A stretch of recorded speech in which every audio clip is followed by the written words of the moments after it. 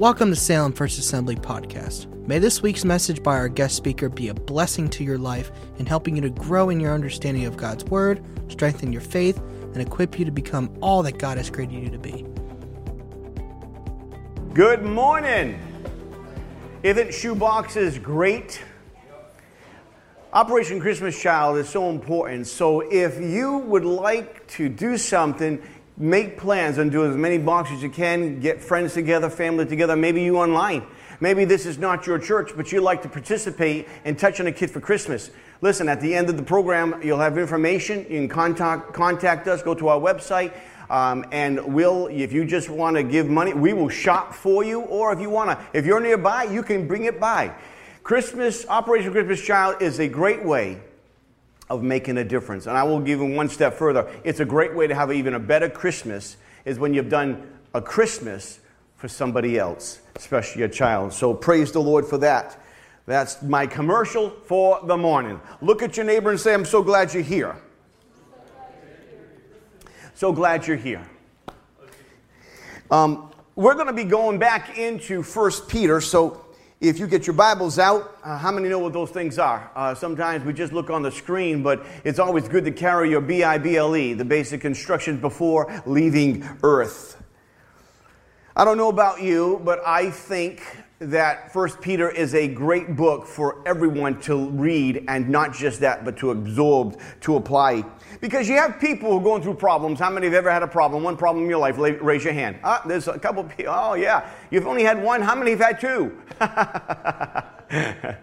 You see, problems and pressure happens all around us. We live in a world today that's fallen. We live in a world today that's really upside down.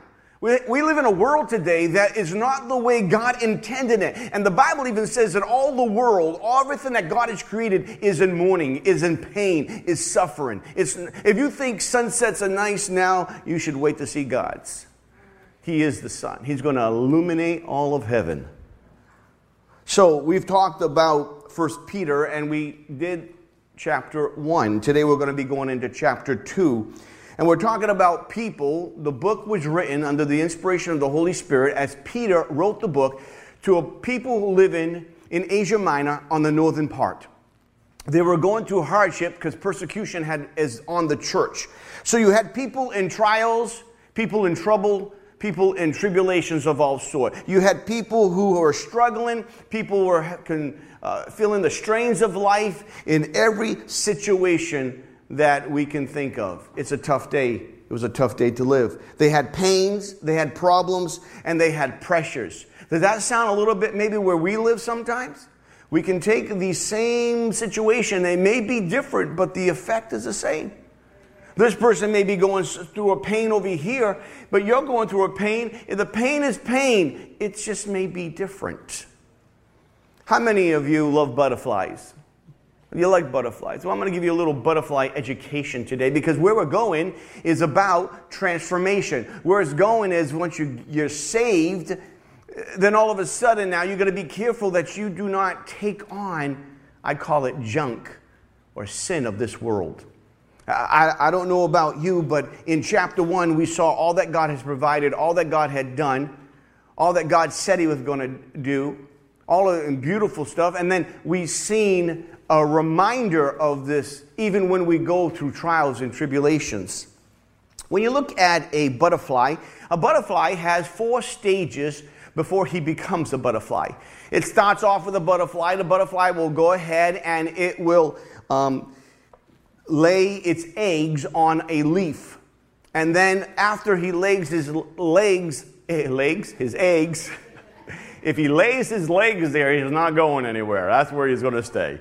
Well, he has wings. But anyhow, he lays his eggs on a leaf, and that egg then turns into larva. Larva is the caterpillar. Now, just out of curiosity, how many of you like caterpillars? I know there's people who like caterpillars. There's other people who love the butterfly. But there are people who like caterpillars. So they turn into the caterpillar. Now, the caterpillar will eat and eat and eat, and he'll come to a point where they will stop eating. And then finally they will go into not a cocoon. A cocoon is more of a moth. Most people get that. But they go into this stage called a chrysalis. A chrysalis is like a form. It just hangs from a leaf or hanging from anything, actually. And there's where the transformation takes place. But this caterpillar then kind of totally disintegrates. And then all the way from the caterpillar comes now a butterfly. Now, you have to understand that, you've heard this before, that during the chrysalis, as he breaks through that walls there, you can't help him, or you can't help her. Because if you do, and you help that butterfly through the struggle, because when you see him, you think, oh, that thing's in pain. He's struggling. It's the struggle that makes him the ability to fly. And if you, now watch this now. If you get rid of the struggle, you prevent that butterfly from flying. You actually hurt the butterfly by helping him out of his little wrapped up chrysalis there that he's in. And he's pushing his way. But when that happens, he's strengthening his wings. When he's flapping, he's moving, he's drying. The process of drying is taking place. And his muscles and all his fibers are being strengthened, breaking out of those walls. Now watch this now. In the midst of the struggle comes the strength to fly.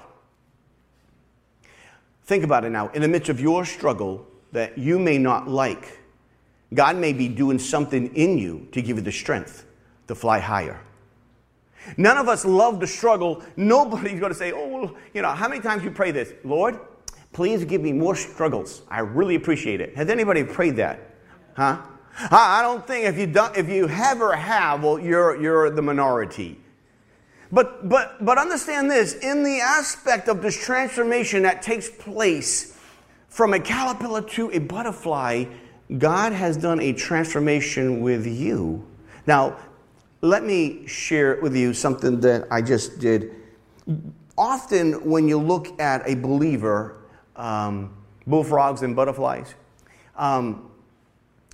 they give a type of what happens to a Christian. Because a Christian goes through the same things. You're born and life happens. And when you are born, you must have been the cutest little baby anybody ever seen. They probably pinched your cheek and said, look how cute she is. Look how handsome he is. Oh, pinched the cheek and wonderful. But that little rascal's a sinner. That little rascal was born in sin. I can say that my grandchildren, they're all cute. You just want to pinch it, but they're all sinners until they come to an encounter with Jesus Christ. And so if you want to, they're like caterpillars. They're not at their point. They haven't had the transformation. And you could say that the caterpillar was born out of this egg into a world. And he starts eating the very thing that he's on. Now watch this now. But it gets to a point where all of a sudden this caterpillar gets to a point in his life where he stops eating and it goes into that sack. And in that sack, there's a transformation takes place. And when he comes out of that sack, he is no longer the same creature. He don't even look like the same creature. He doesn't even have the same colors that he first came into. He actually, if you ever want to see the transformation, the metamorphosis that takes place in that little sack, it's unbelievable. You want to talk about creation? You want to talk about something of God that shows creation? Oh my word, it's incredible how God forms that butterfly from a caterpillar. I want you to understand the same thing takes place that you, all of a sudden, you are now spiritually born again. You are transformed into God's image with God's DNA in you. You are a beautiful, if I could say it, butterfly before the Lord. I want you to understand, sometimes I know that you look in the mirror sometimes and you don't feel like that beautiful butterfly. How many of you have seen a beautiful butterfly and you go, oh, look, a butterfly. Or how many of you have a butterfly bush at your house? I think you do. I remember you had a butterfly bush. You do too. My mom had one at the house. And it would attract all the butterflies. It was so great. I mean, some beautiful butterflies. And I really do enjoy butterfly bushes because they attract the butterflies. And I love it when you sit next to it long enough, they'll come and land on you. And if you ever had one land on you, you're kind of shocked a little. Oh, he landed on me. Look, he landed on me. But you are a beautiful butterfly. Have you ever landed on somebody? 2 Corinthians 5:17 says, if there's any man be in Christ, he is a new creature. All things become all things leave and all things become new. Old things pass away, all things become new. You are transformed into a different person. But this is where we're going to go with this today, because see, when God gave his word, it was formed into a manuscript. And a manuscript was given, and the way they broke it up was really in sections.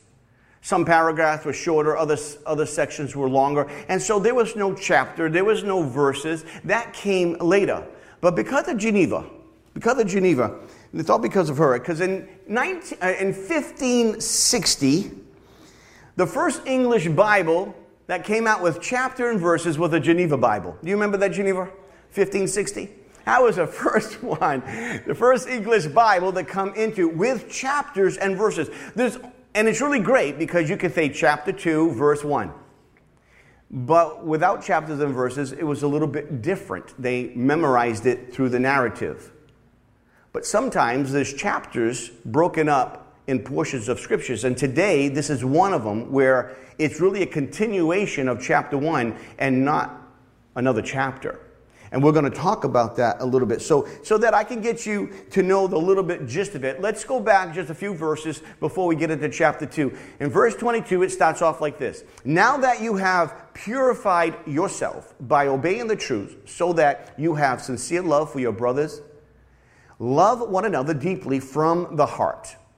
For you have been born again, not of perishable seed, but of imperishable seed, through the living and enduring word of God.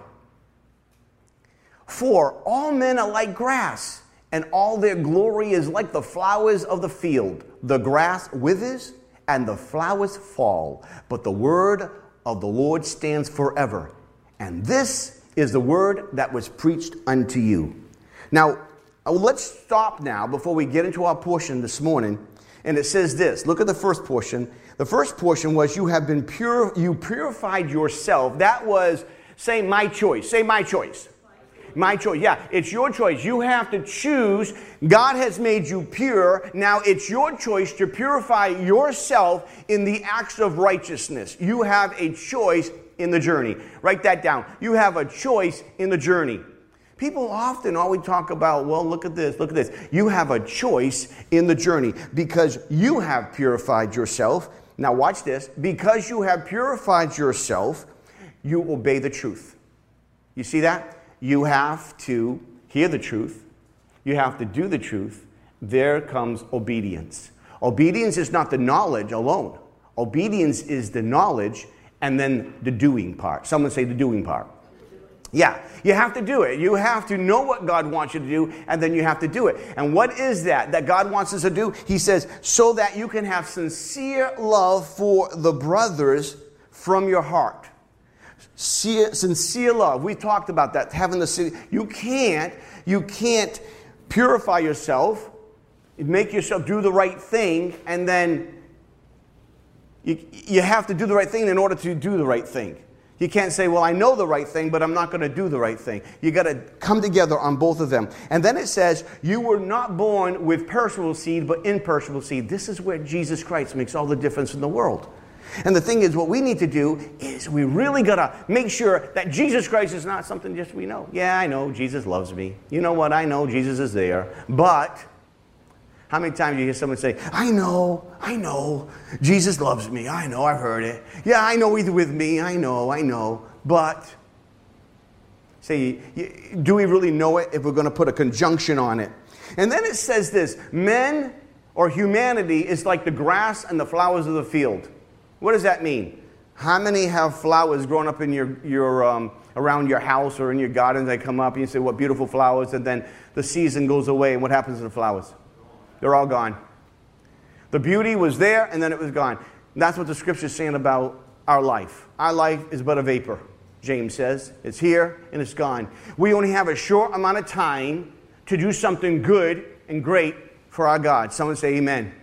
If you're still here, that means God still says you still have time to do something great and good and awesome with the power of God. He's on your side. But he says, but then it ends this in the last part. He says, but the word of God stands forever.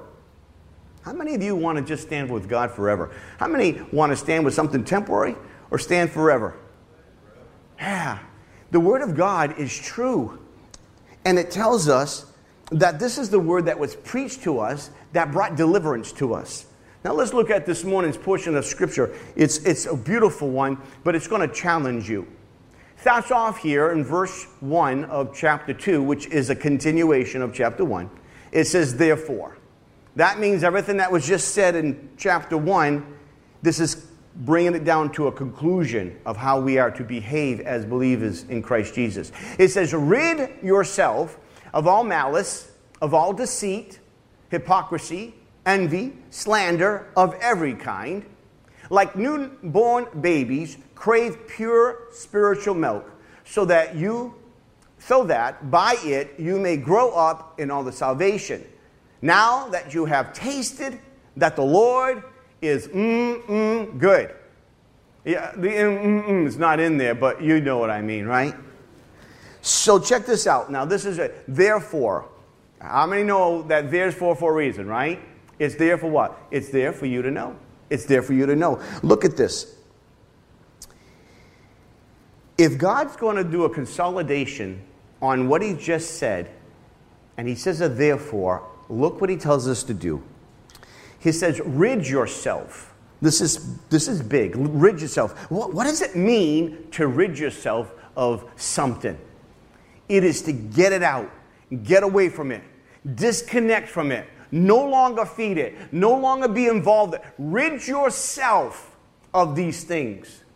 If I had weights on my back, and everywhere I went, I had 50 pounds of weight on my back, what would you say? What would you say if I said to you, man, I have such back problems, and my shoulder hurts, and I'm struggling, and I had 50 pounds of weight on my back? What would you tell me? Hey, buddy, you got to get rid of the weight. Get rid of the 50 pounds, and you're going to be able to move so much better. Well, God is telling us to rid ourselves of certain things in our life as believers. Get this now. As believers, that sometimes we can connect ourselves with again. Why? Because we get hurt? Because someone says something unkind to us? Or someone does something to us unkind, and therefore we get angry? And he gives us a few things here to rid. What are we to rid? We got malice, deceit, hypocrisy, envy, slander of every kind. So let's look at each one. Let's look at malice. Malice, a desire to hurt someone with words or deeds. When you have malice to someone, is that person has hurt you some way that you like to hurt them back. You have a heart to want to do harm because you have been hurt by another person. Malice. If you want to hurt yourself, if you want to ruin your life, carry malice towards another person.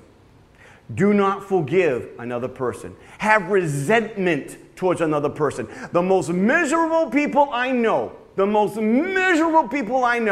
who can snap like this are people who have malice in their heart. They have allowed the enemy of their soul to cause them to hold on, to be resentful of a person because of the hurt and harm they have given.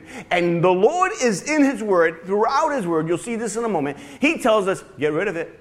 Get rid of those things. Those things will hurt you, they will bind you, and they will prevent you from receiving what God has for you because of malice. I might just put a little PS here. This might be a tough message. Deceit. You know, sometimes people will deceive people to try to get something they want.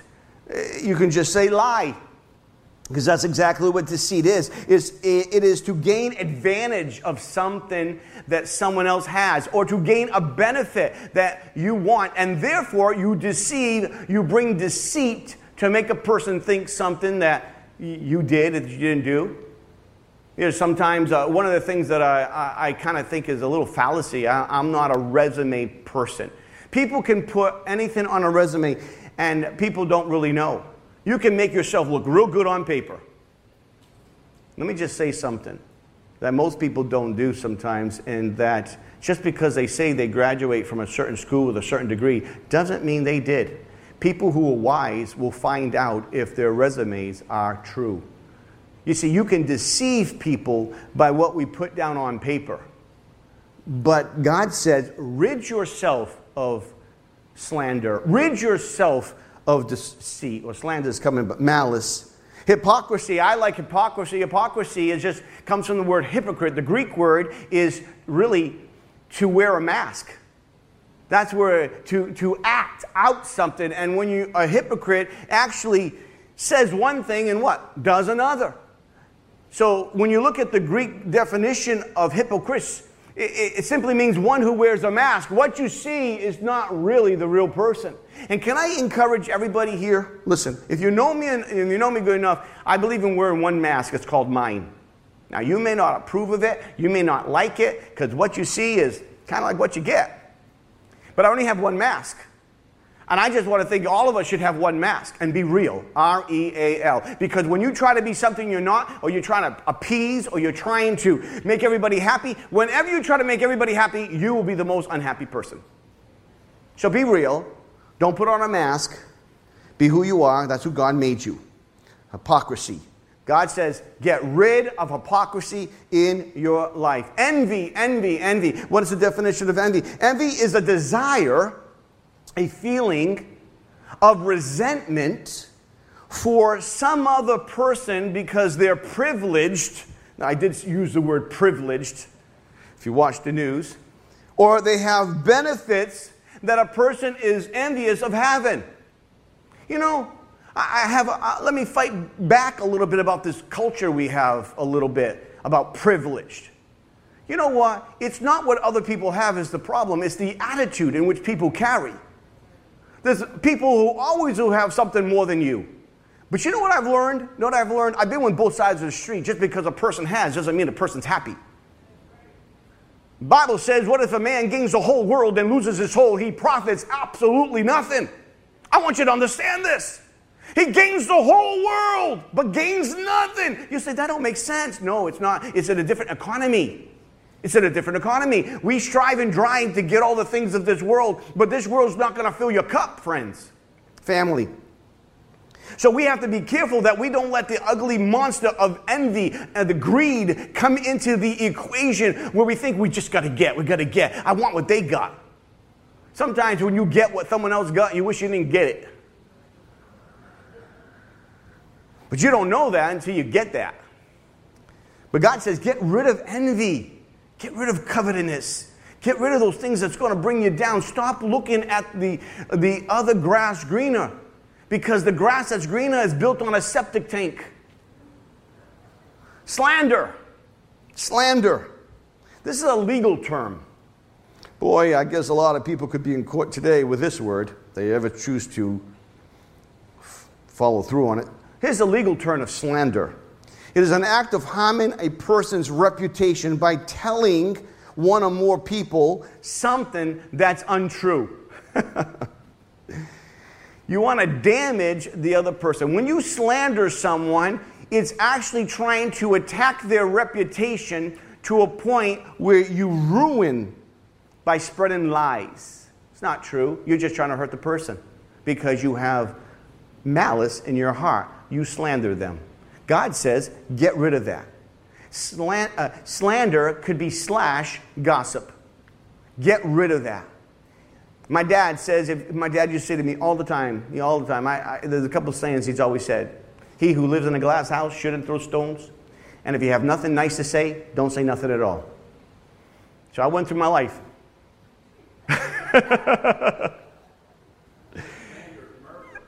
It is a murder to who they are, to a person's identity. It's trying to steal their identity by lying about them. You want to slander them, slay them. Yes. Revelation chapter 12:10. Look what it says. The devil is known as an accuser, a slanderer. It says here in Revelation chapter 12:10. Listen to this. And I heard a loud voice saying in heaven, now has come the salvation and the strength and the kingdom of our God and the power of his Christ. For the accuser of our brethren is cast down, which accuses them before our God day and night. There is an enemy of your soul that always wants to bring condemnation, but according to Romans 8, verse 1, there's no condemnation for those in Christ. Someone says, I got the victory. Come on, someone say it with that. I got the victory.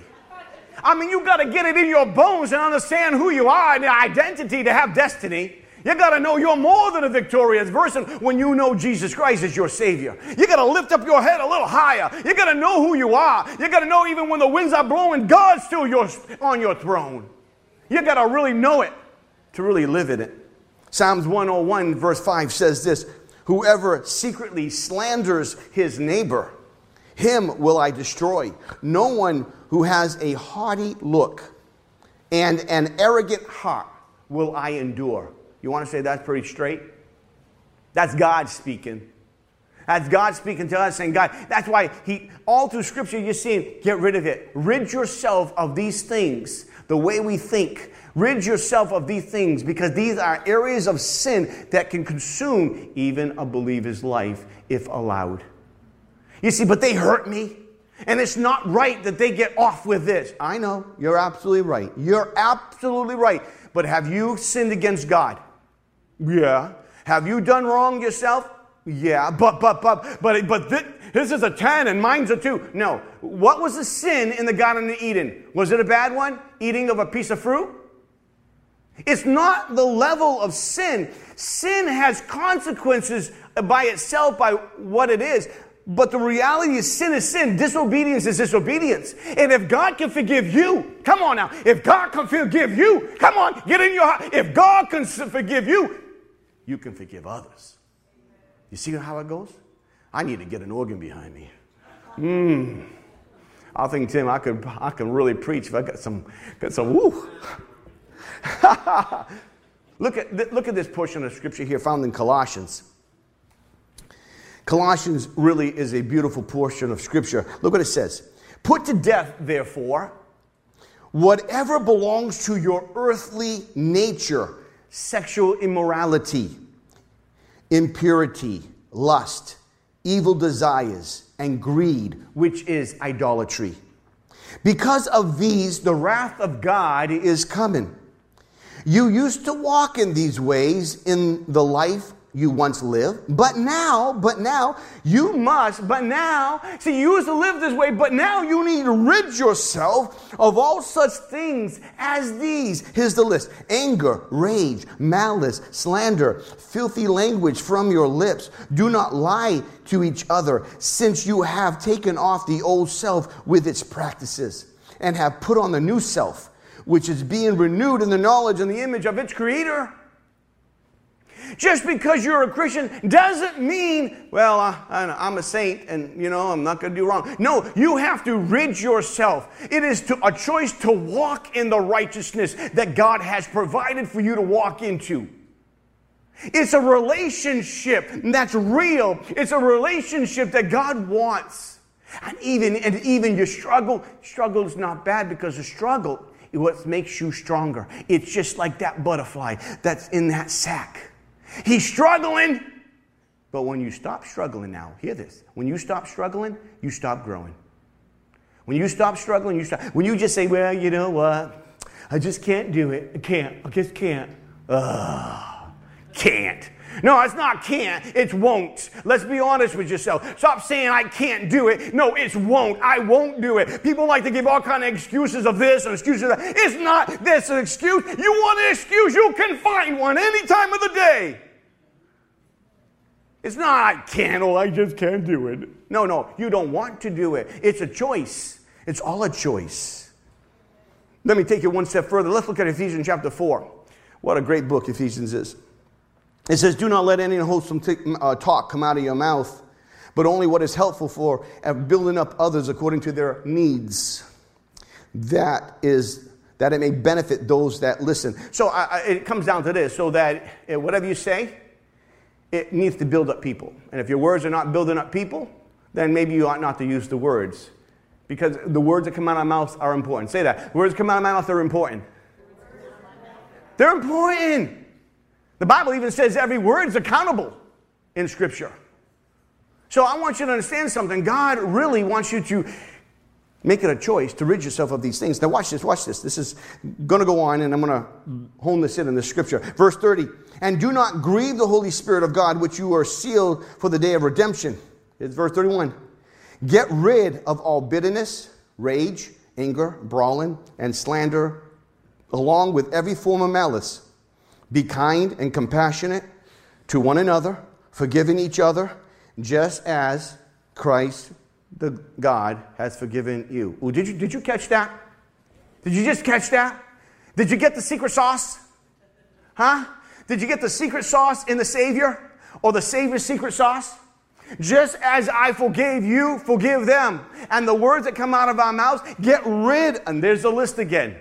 All through scriptures, it's telling the believer of Christ to get rid of these things. Why? These things will prevent us from growing greater in God. Because what we do, we give ourselves an excuse. With my little chair. You know, we get an excuse. I'm tired. I don't want to preach today, Lord. Oh, I'm talking about me. Oh, Lord, my body aches and stuff. Oh, Lord, can you get someone else to do? I don't feel like it. Have you ever said that? You don't feel like it? I don't feel like it. Oh, how about this? Oh, yeah, I don't want to go. They don't treat me nice. You ever said that to these other people? I don't want to go pick them up. I don't want to help this person. They don't treat me nice. Suck it up, Buttercup. You know, sometimes we just want to sit down and just not do anything. We just want to sit down and just complain. Oh, nobody knows the trouble I've seen. God, you know, but nobody else. And we just really miss the boat. Stop sitting and stop doing. Get rid of the things that's holding you back. Let the Spirit of God fill you. Let the Spirit of God lead you. And then God will do a great work through you. Look at your neighbor and give him a high five. Hallelujah. Hallelujah. Listen. This is so important to get rid of all of that list that you see before you. Peter and Paul, by the Holy Spirit, is challenging the church, challenging believers to get rid of those things that entangle them, just like Hebrew tells us. Malice, deceit, hypocrisy, envy, slander, sexual immorality, impurity, lust, evil desires, anger, filthy language, rage, bitterness, lying, and the list can go on. You know, if you go to Mark chapter 7, and we talked a little bit about this previous weeks, but the Jewish people would always wash their hands, and they washed their hands because they thought something evil could come in them and defile them. But Jesus, in Mark chapter 7, simply says, no, it's not what you take in that defiles the body. It's what goes out that defiles the body. You know, you and I, we live in the real world. All around us is things that are not good sometimes for us. I mean, we have the advertisements. We have so many stuff that's around us. We live in a world that's not God's world. Do we understand that?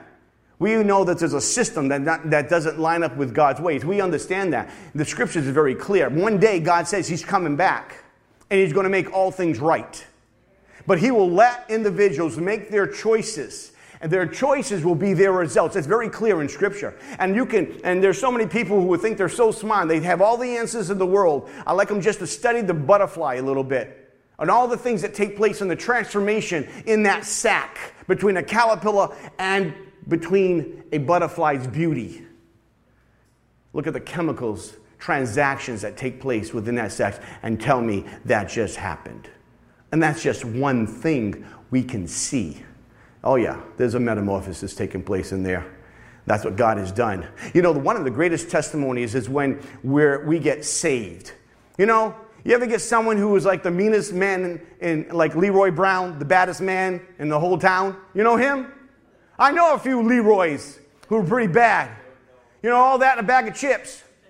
Reminds me of the story of the sword and the switchblade with Wilkinson. You know, all of a sudden, here's this bad guy, but he has a transformation on the inside of the heart, and he becomes different. Why is that? Because they encounter God. They encounter God. It's a beautiful thing that takes place. So the Lord's saying, no, it's not what goes into a man that defiles him. It's what comes out of us. And here, with this portion of Scripture, in the beginning of 2 Peter, 1 Peter chapter 2, it says, rid yourself of these things, these hindrances, these sins, because they will prevent you from growing in your relationship, your intimacy with God. You want to get close to God? You really want to get close to God? Then you got to be obedient. That's how you get close to God. It's so important. I was thinking, and I was actually talking to the Lord, and I said, Lord, what is a good example? What is a good example of obedience? I said, because I started looking for good examples of obedience. And then all of a sudden, Jeremiah 35 came to my mind. And I said, oh, God, that is an excellent one. And if you don't know what Jeremiah 35 is Jeremiah 35 talks about a group of people, nomadic people, who are called the Rechabites. And the Rechabites were individuals who had a forefather 200 years in advance, Jonadab, come down with rules for them to follow. And some of the rules were simple. Only 4 rules he said to follow. I want you to keep your nomadic, these are people who just lived in tents. That's all they did. They went from place to place to live in tents. That's what nomadic is. And this is the 4 things he said. I want you to abstain from wine. I want you to abstain from sowing seeds. I want you to abstain from building houses. And I want you to abstain from planting vineyards. So I don't want you to settle anywhere. I want your dependency to be on God. And that's kind of what it is. Don't get so locked in, so when war breaks out, it's no big deal to pack up and move to a place that's peaceful.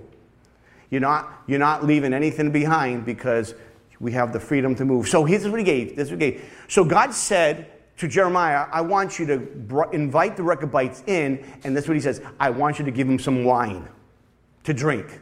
Bring them to the tabernacle, and I want you to give them some wine. So that's what he did. He invited them in and he gave wine. And you know what they said to the prophet of God? No way. Jeremiah, we're not going to touch this wine. We made a commitment to our forefather, Jonadab, 200 years ago. So you're looking at generations, at least 2 or 3 generations, work on the 3rd generation. And we not to touch wine, not to plant vineyards, not to plant seed, and not to build houses. And we have kept it to this day. And this is what God said. God said to Jeremiah, Jeremiah, my people can't even obey the words I had just given them in the present. Here's the Rechabites. They have kept their forefathers' word, command, for 200 years.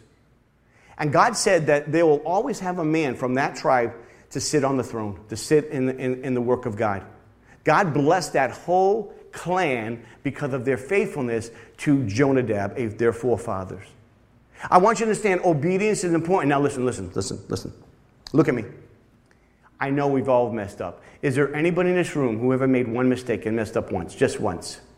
We got one, just once over here. How about twice? Anybody? We got twice, yeah. How about 3 times? Anybody 3 times? There's 3. Okay, you get the point? But how many know there's forgiveness? How many know there's no condemnation for those in Christ?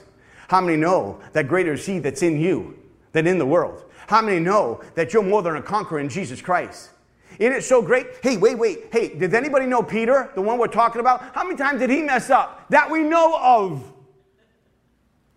What did Jesus, when Jesus came to him, did Jesus remind him of his mess ups? No. You know what he did? He picked him up. He encouraged him. He continued, picked him up. Let me tell you something. That's what God wants to do with you. It's not your mistake, but stay in the struggle, because the struggle, just like that caterpillar, turn it into a bud. It's the struggle that makes you stronger. Stop trying to just sit down and do nothing. Stand up, women of God. Stand up, man of God. And become the man and woman of God God calls you to be. Triumphant, victorious. Know who He is. Know that the big God of all creation is by your side. Amen. Lift up your chin. Don't allow the struggles and the pressure that come your way. That's just the enemy trying to pull you down. But greater is He that's in you. We need to know who our God is. We need to walk strong, walk steady, walk obedient. And if you fall down, you get back up. You confess your sins and go before God. And God says, okay, my child, get going again. Okay, God. I'm back in the running again. I just passed that guy. I'm doing better. Gotta finish. Oh, I'm telling you, it's good stuff. Ephesians chapter 4. You were taught with regard to your former way of life to put off the old self, which is being corrupt by its deceitful desires, to be made anew in the attitude of your mind. What happens in your mind dictates everything that happens in your vessel. And to put on the new self, created to be like God in true righteousness and holiness. Therefore, each of you must put off falsehood, speak truthfully to his neighbor, for we are all members of one body. Let's look at this portion of Scripture right here in 1 Peter again. Therefore, rid yourselves of all malice and of all deceit, hypocrisy, envy, slander of every kind. Let me stop for a second. Come here, Warren. Let me show you something here. Because this is exactly how sometimes we live in our life. Hi, Warren. I'm Pastor Brian. How are you? Good, good. Feel glad that you want to come up here. It's so often that we live our life and we're a believer, but we allow things in our life to come in. And when we allow them to come in, they bring baggage our way. They bring weight our way. And they prevent us from learning. It happens with luggage. Luggage. This is malice. Malice. Someone hurts you. One, all of a sudden, someone hurts you. A friend hurts you. And all of a sudden, man, you get so mad. You can't believe they did that to you. But you don't forgive. Stay right there so they can, there we go. So that's malice. Malice. I want you to understand something that's really, really hard. Is that then we get another luggage. And this is deceit. Because now he's hurt. You know, he's deceiving everybody that, hey, I'm okay. I'm okay. But no, he's not okay. So, now he has more luggage and stuff. He's just loading it up there. Slander. Now, all of a sudden, he's starting to say some stuff. He's starting to really kind of, out of the abundance of the heart, the mouth starts speaking. You got some slander.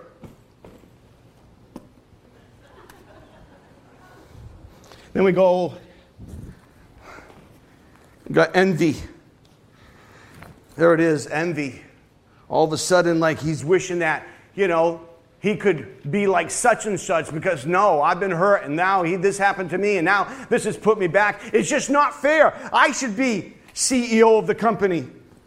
So now he has envy on it. He's carrying all this weight on his body.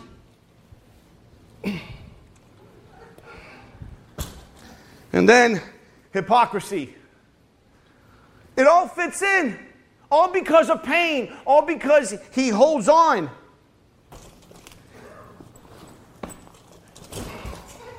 Hold on, you dropped slander. You see, this is exactly what happens when we carry all this. This is how we look in our life. But see, you can't see the luggage, but it's all inside. Oh, he's a believer. He's a believer, but he's carrying all these things in the heart because he hasn't let it go. Hasn't forgiven. He has carried the pain, not forgiven the pain. So he walks around with all this baggage, and everywhere he goes, he puts a smile on his face that he's okay. I'm okay, but he's not okay because he has all this baggage. He's letting all the sin beset him, entangle him up because on the inside of his heart, he hurts.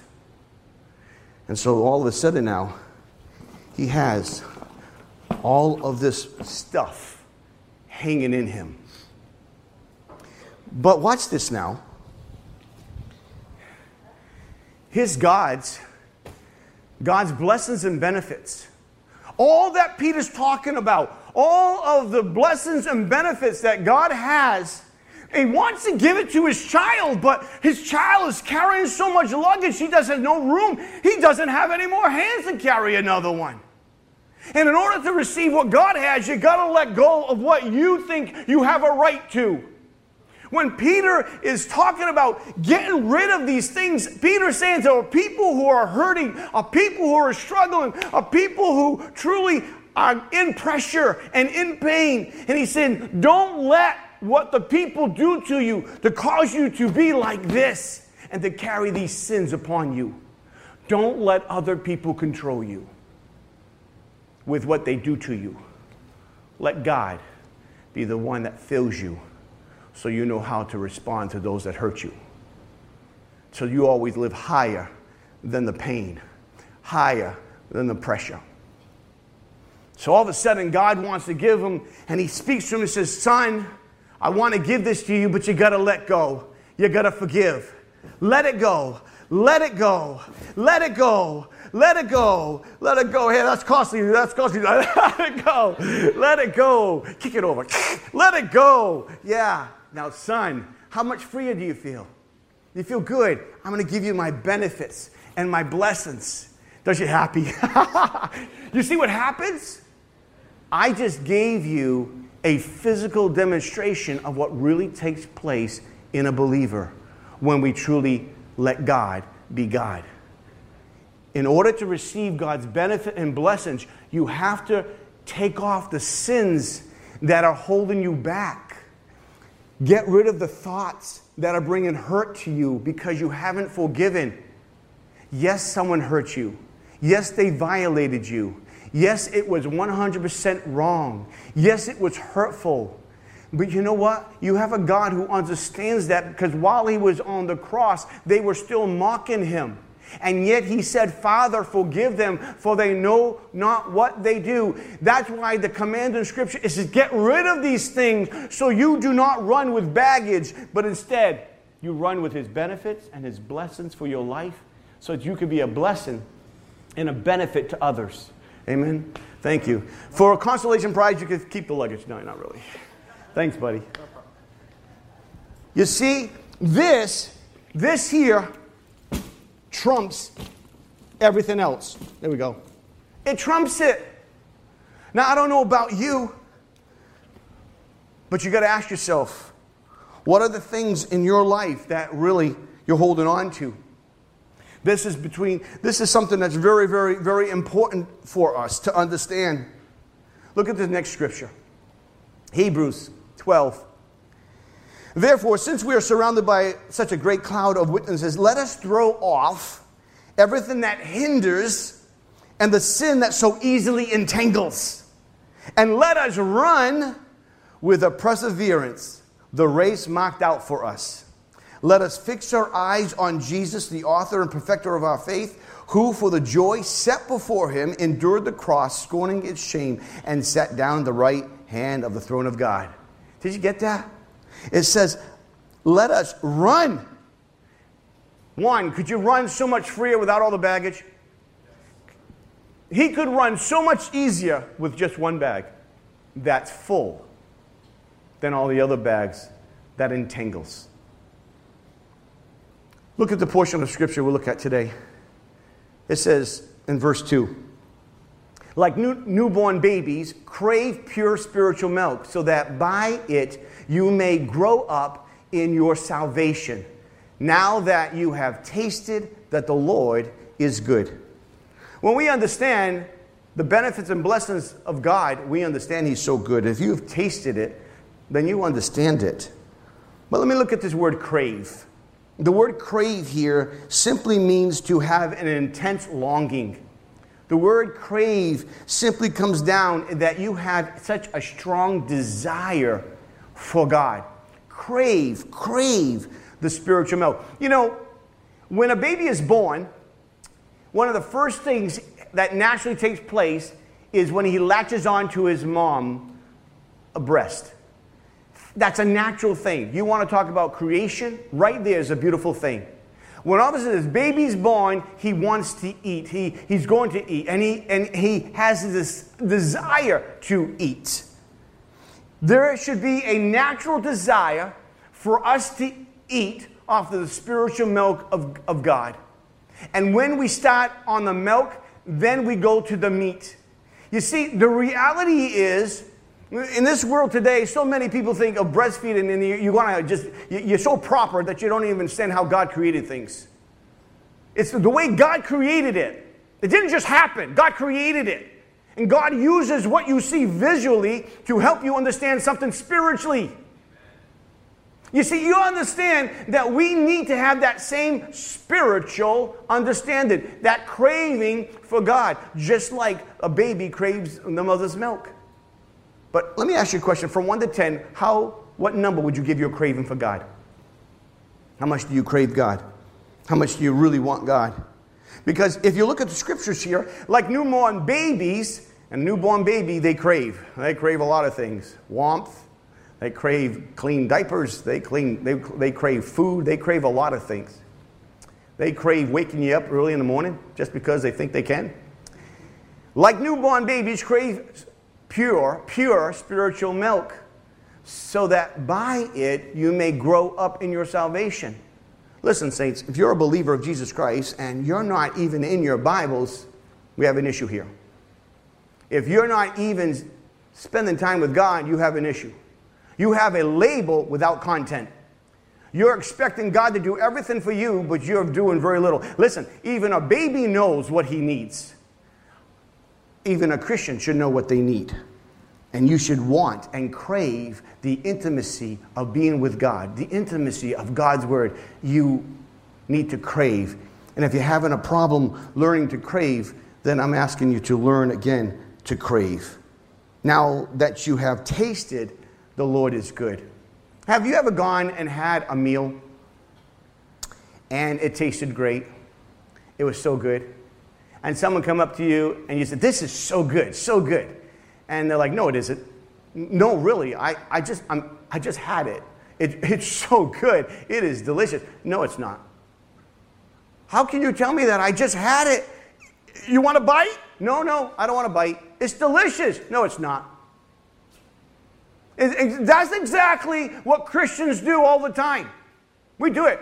God said, "Taste and see." "No, God, you know what? No, God, you have other things. You're too busy." "No, God, I don't want to do it." God says, "No, taste. Will you please taste and see?" "No, God, I know, there's other people out there that are worse than me. God, give me a break. Where's your hunger? Stop giving all that junk and say, and put yourself over. Get boldness and understand who God is. God wants you to come. God wants you to come. God wants you to come. And don't say, "Well, God, no. No, God said, no, you're disobedient by not coming. Come when I ask you to come." That's obedience. You love God? Do what he asked you to do. Not according to your timetable, but according to his. Just come to him. Forget the excuses. I hear enough excuses. Oh, I imagine what God hears. Just don't give God an excuse. Just come to him. We try to excuse everything like we know better. No, we don't. Stop it. I don't care how long you've been in the Lord. Every day, his mercies are new every morning. Stop being stubborn. Just come. That's all he says. Just come. And when you come, here's the benefit now. When you come, here it goes. You ready? Then you will experience God's love, his peace, his provision, his forgiveness, his grace, his mercy. Do you want that? Then you got to come. It's that simple. You see, you got to get rid of it. Get rid of it. And you got to come. Stand to your feet, please.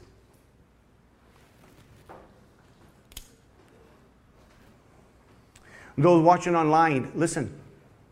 God wants you to get rid of those things, the things that are in your life, those here, the things in your life. Listen, if you get those things in your life and you don't deal with them, you'll stay the same. You will not change because you need to rid yourself, separate yourself from all these things. If you've been hurt by someone, yes, it's painful. Yes, it's hard. You've gone through a hard situation, a hard circumstance, whatever it may be. Pain is pain. The situation may change, but pain is pain. So what we have to do is we have to come before God and just come before God. Why don't you close your eyes right where you are? Those watching online, close your eyes right where you are. Let's go before God's throne. Father, I ask right now that, Lord, if there's someone here in this room, Lord, that do not know you, God, but they want to know you. Maybe somebody online that do not know you. They do not know if they died right now. They're not sure that heaven be their home. As believers pray, I ask right now, Father, that you would touch. They would understand that you died for them. That you loved them so much that you died on the cross. And that they would understand that they are loved. You are loved. You are loved. And because of what Jesus Christ has done, God wants to give you new life by accepting him as Lord and Savior. He died on the cross. He rose on the third day, just like he said. He's the only one that has defeated sin, death, and the grave. He is God. He is Lord. He is over all. His name is Jesus Christ, the living Son of God, who came to redeem all humanity, to give them the way of hope, of forgiveness, of joy. He's Jesus. Maybe you're here today, and maybe some of the things that have come into your heart, maybe some pain, maybe some unforgiveness, maybe from things that you've been hurt and you've been slanderous, you've been envious, you've been unforgiving towards certain individuals, you've carried the heaviness when you just mentioned their name or a certain person's situation, and you know God has spoken to you today. Just raise your hand right where you are, right where you are. Yes. Yes, yes, yes, yes, yes. Maybe you online, that maybe things have come in and just, you know, you call yourself a believer, but certain things have come in and you can see that these sins have easily beset you and they entangle you. And you get this mess here, all this like luggage carrying everywhere you go because you're not running after the heart of God. You need to let them go. It's a choice. It's a choice to let go. Right now, those things, right now, those that raise your hand, those online, right now, I want you to just say the person's name underneath your lips, you know, in your heart. No longer do they control me. No longer will I let their actions dictate my mood, my day, my life. Their choices are their choices. I no longer allow those things. I live and live for my God. I release the hurt. I forgive the pain. I forgive them. Just from your lips, I forgive them. I forgive them. In the name of Jesus, I forgive them. That's the greatest deliverance, is forgiveness. And then you receive his hope, his peace, his grace. Father, I ask right now that you would touch, help, deliver each one, God, as they come to you, Lord, no longer holding, but in the name of Jesus, let freedom reign in Jesus' name. May deliverance come by the name of Jesus Christ of Nazareth. I thank you for who you are and all you've done. I ask your Holy Spirit to minister. I thank you for what you have done and will do, and do greater things in the individual's lives as they learn to walk free, delivered, in Jesus' name. Amen. Give some praise in the house of the Lord. Hallelujah. Hallelujah. Come on, give some praise. Give a shout. Give some praise in the house of the Lord. Blessed be his name. Blessed be his name. Hallelujah. Hallelujah. Well, we thank you for joining us today. Let's continue to believe that God is going to do a work in all of our lives and in his church, despite our current circumstances. If you would like to support the ministry of Salem First Assembly, you can do so by mailing to 430 Route 45, Salem, New Jersey, 08079, or by visiting our website at salemfirstag.org. Please join us for service next Sunday at 10:30 a.m., or you can watch service every Sunday afternoon on Facebook at Salem First Assembly or YouTube at Salem First AG. You can also listen to the message every Tuesday on Podbean. Have a blessed rest of your day. Let's remember to be a blessing, and that life is living in faith every day.